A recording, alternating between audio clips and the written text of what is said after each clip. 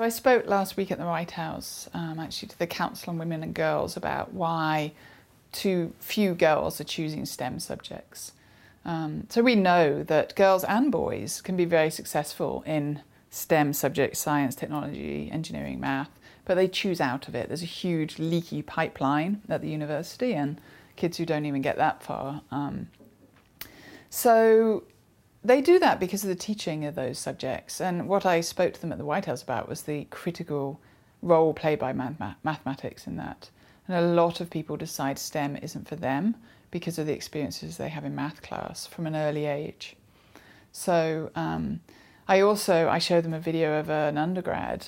Unfortunately, when people have STEM aspirations when they come to the university, they're often dashed in their first math class. And we heard from a student who'd wanted to be a math major her whole life. Her father's a math professor, came to Stanford.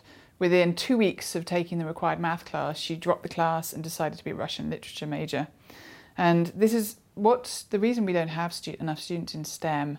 It's a lot to do with mathematics, and it's a lot to do with the teaching of mathematics, where students think they can't be successful. Students think it's a very rote kind of subject that's incompatible for them with the kind of identities they want for themselves as thinkers and doers. So that particularly hits women and girls.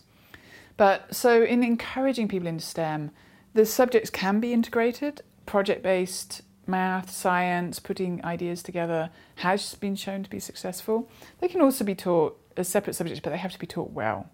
So when we're teaching students that they can't do math, which is what a lot of teaching does for them, then they drop STEM aspirations. So we really critically have to change that, not just in schools, but in the universities as well. I have some sympathy with that. I mean, one thing I don't like is where we teach science and math together and we design these lovely science projects, but the math use is very sort of procedural. It's like, math is just a service to this project. I actually find more creativity and engaging math when it's taught as math.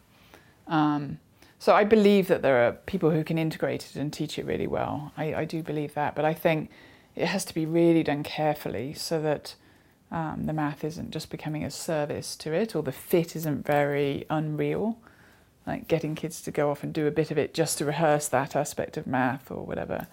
So the good approaches I've seen have been ones where students sort of choose starting points and then they take them in their own directions. And teachers are kind of flexible, so there may be a design of a project, students take it on, like they want to design something new for the city where it's more environmentally friendly, and they go in the directions that the project takes them in. And teachers then are there to teach them that math they need as they need it to go forward at that point. So it's less about designing these contrived situations and more about letting kids engage in inquiry.